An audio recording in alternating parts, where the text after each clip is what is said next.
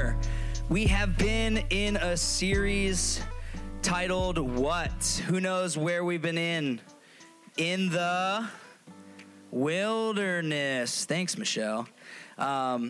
We've been in the wilderness, and tonight we're going to be looking at Alone in the Wilderness. And recently, a new season just dropped on Netflix of one of Megan and I's favorite shows to watch. It's called Alone. And what they do in this show, if you don't know, is they literally go to the wilderness. They are in like the upper reaches of like the Canadian forests, basically the Arctic. And you go by yourself with camera equipment and 10 survival items. And the goal is to last as long as you can, all while filming yourself, kind of you're the camera crew to make this TV show. And ultimately what happens when you're watching this show is at the beginning, it's like all 10 of these people are survival trained. Like they live and hunt and can build things and start fires from in the rainstorm. Like they all have these skills. But ultimately, by the time you get to the last 2 or 3 people, they have been out alone in the wilderness so long that they have not eaten enough food in so many days, weeks, months. There are some seasons where the winter ends up going over 100 days alone in the wilderness by themselves. And ultimately what you see gets people is not the fact that they can't catch fish or cut enough firewood or anything like that. It's the fact that they are by themselves, and the only communication that they're having is talking into a camera that won't be seen by people for months and months and months after that. And as we've been watching this series, we get to the new season, we get to the end. No spoils, but we get to the last episode, and Megan and I were both just like, this is so sad. It's 2 people who have just been alone for so long, have not gotten what they need for so long, and you're just watching them basically have a war of attrition and see who can not die first or not get medically evac'd first. And so we're watching this, and I'm thinking about this series that we've been in and this talk that I'm doing tonight, and I really felt like, they're literally alone in the wilderness. We're talking about being metaphorically alone in our whatever the wilderness means and looks like for us as we look and see what the Israelites experienced in the book of Exodus. And so just to recap before we dive into being alone in the wilderness tonight, we started all the way back like 4 or 5 weeks ago. Brett spoke from Matthew 4, Jesus in the wilderness, and how the Israelites and us face similar temptations to what he faced there. Then Kennedy spoke. We moved to Exodus chapter 4, the burning bush, Moses' call, and we looked at encountering God in the wilderness. And then Sarah spoke about the Israelites crossing the Red Sea, about the doubts and fears that we experience while following God into the unknown, into the wilderness. And last week, Elijah spoke from Exodus 16, I believe. I didn't write that down, 16, yep. It was the manna from heaven, and we looked at our relationship with God's provision in our lives while we are in the midst of the wilderness. And tonight, we're going to look at something that happens a little bit later in the book of Exodus. We're going to be finishing our series looking at Moses once more, Moses and the Israelites. And I just want to get we recapped what we've looked at in this series, but before we get to Moses in chapter 18, I want to kind of just really run through quickly what he's experienced up to this point. So up to this point in the book of Exodus, Moses has encountered God in that burning bush that we looked at. Then he packed up his wife and his sons, and he went to Egypt, and he met with the Pharaoh, and there was some back and forth, and then they experienced the 10 plagues, and then they were chased by the Egyptian army to the Red Sea shores, and then he saw God's power as the sea was parted and they crossed the sea, and then God provided for his people with manna from heaven. And then in between, in the chapter 17, in between what Elijah looked at last week and what we're going to look at this week, Moses uses God's power with the staff to bring water from a rock, and he holds up his arms and they defeat an army. As long as his staff is up in the air when they fight the Amalek army, the Israelites do not lose. And then his arms get tired and they start falling, they start losing. The people have to hold up his arms. It's a crazy battle. So all of this has happened. And then we come into Exodus 18. And there's like a weird part at the beginning where it's like Moses' wife and his sons left Moses and went to go to Moses' father-in-law, Jethro. And so Jethro, Moses' father-in-law, not with them this whole time. Moses was living with him at the very beginning, burning bush. Then the whole family left. Now the family has left and gone back to Jethro. Moses is with the Israelites. They are in the wilderness. And they go and they tell Jethro all of these things that they have experienced. And Jethro is like, wow, praise the Lord. That's incredible that God has done that. Let's go join Moses and the rest of our people. And so they go and find Moses at the head of almost 2 million people. 2 million people are wandering in the desert. And they get there and they find Moses in charge, but he is doing it all on his own. And that's kind of where we get to the part where we are going to jump in our section of scripture. We'll pick up there in Exodus 18, and we'll see that when we are feeling alone, lost, overwhelmed, helpless, vulnerable in the wilderness, God's people, that's us, must adjust their surrounding structures so that their ministry and their faith, more importantly, can grow.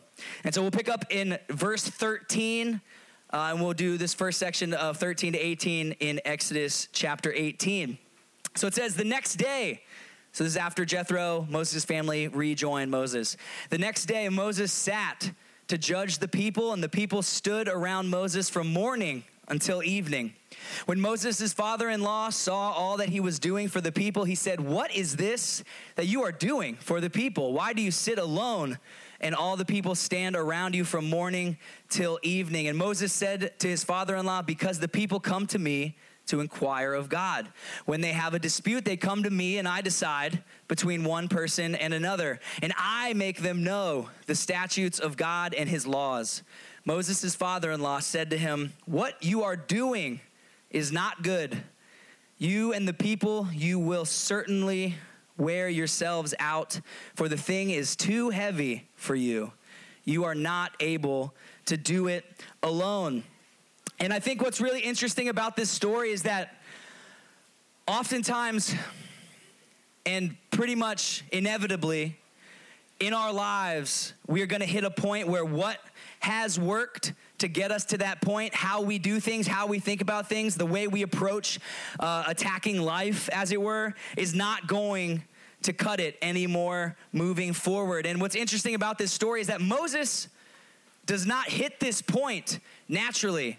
What's really cool about this story is that he has his father-in-law Jethro to kind of point out what's going to happen if Moses doesn't change his ways. And so what I love about this is that Jethro says, what you are doing is not good. And I think the first thing, when we're talking about being alone in the wilderness, we're not talking about the TV show where we are in the woods trying to kill squirrels with a bow and arrow to eat dinner tonight.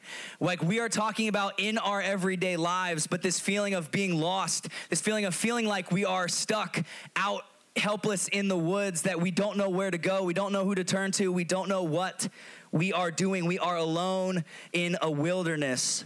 And the first thing to do when we are alone in the wilderness is to admit that things are not good.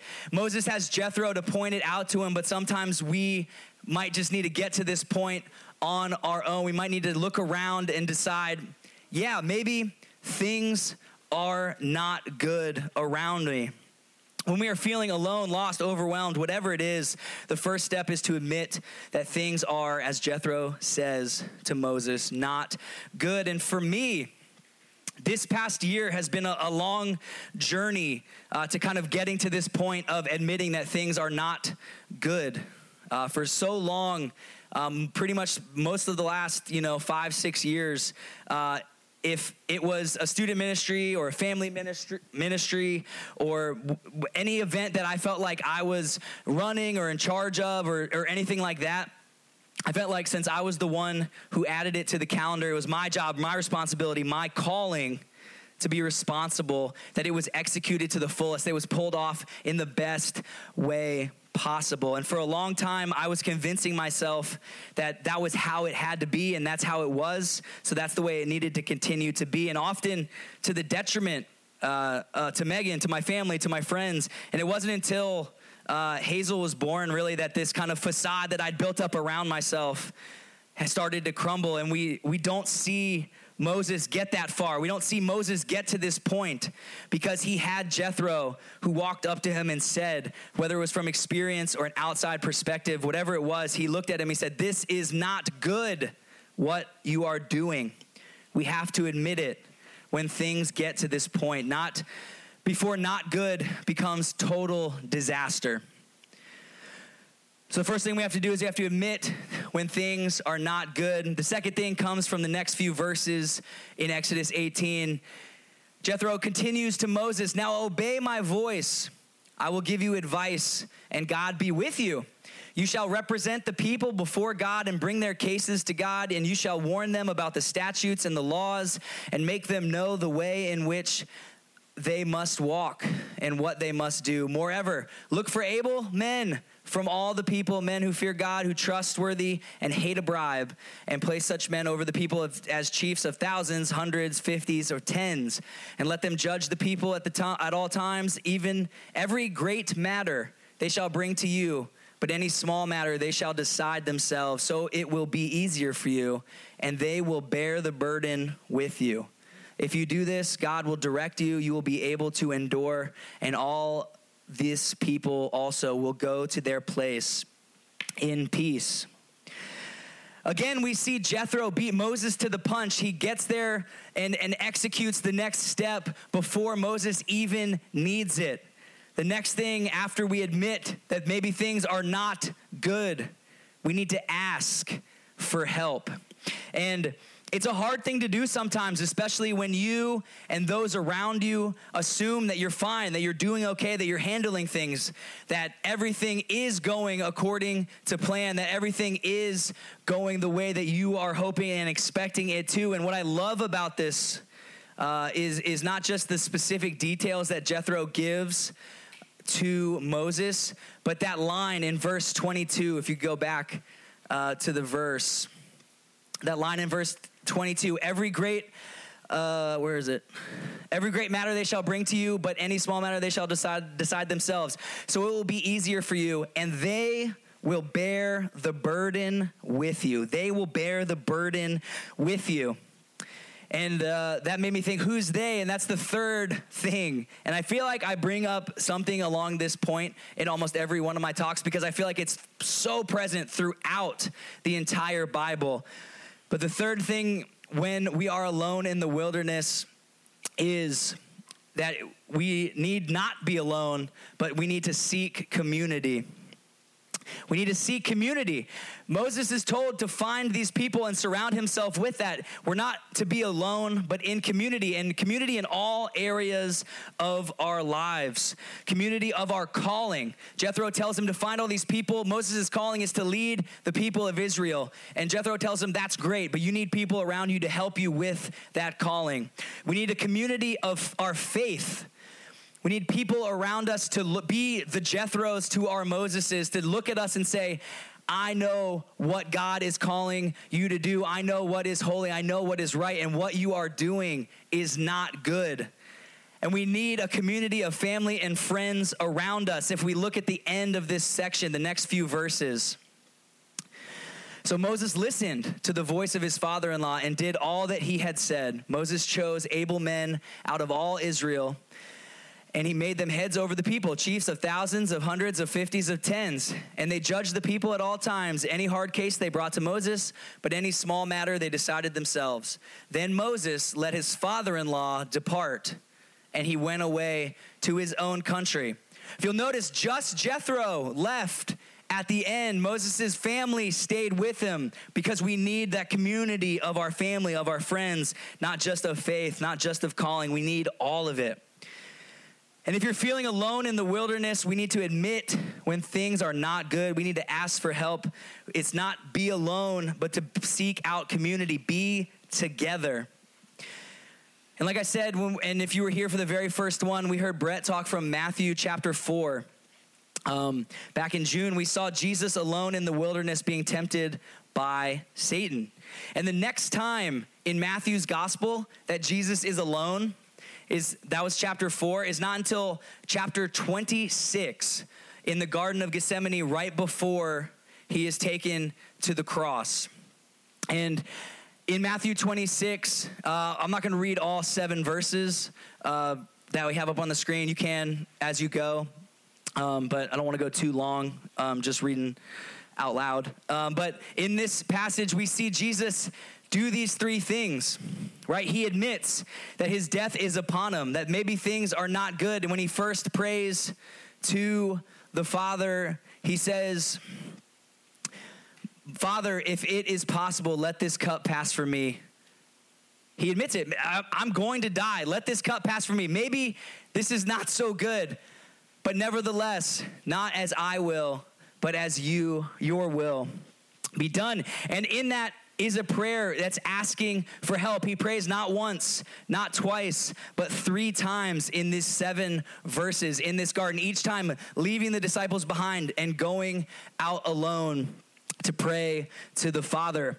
But yet he comes back. He is not alone. He comes back to the disciples in the garden. He comes back to go to the cross. He comes back to us.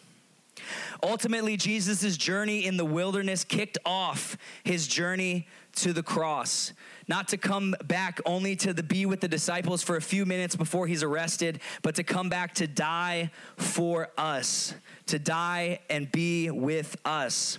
Jesus was alone and was tempted in the wilderness so that we could know his strength to aid us in our own temptation.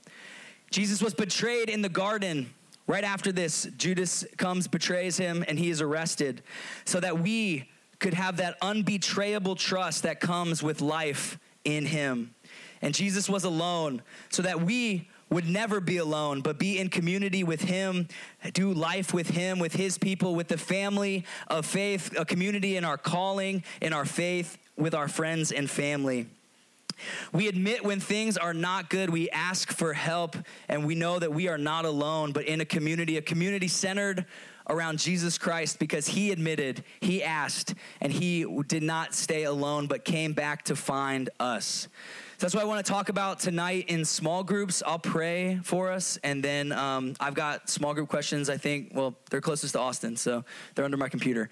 But let me pray first. Lord Jesus, we know that sometimes your people find themselves alone in the wilderness, but God, we know that you were once there yourself, that you knew to ask for help, to pray to the Father, that you knew that it is better to not be alone, but to be in community. You knew that so well that you died on a cross so that we could form community around and with you.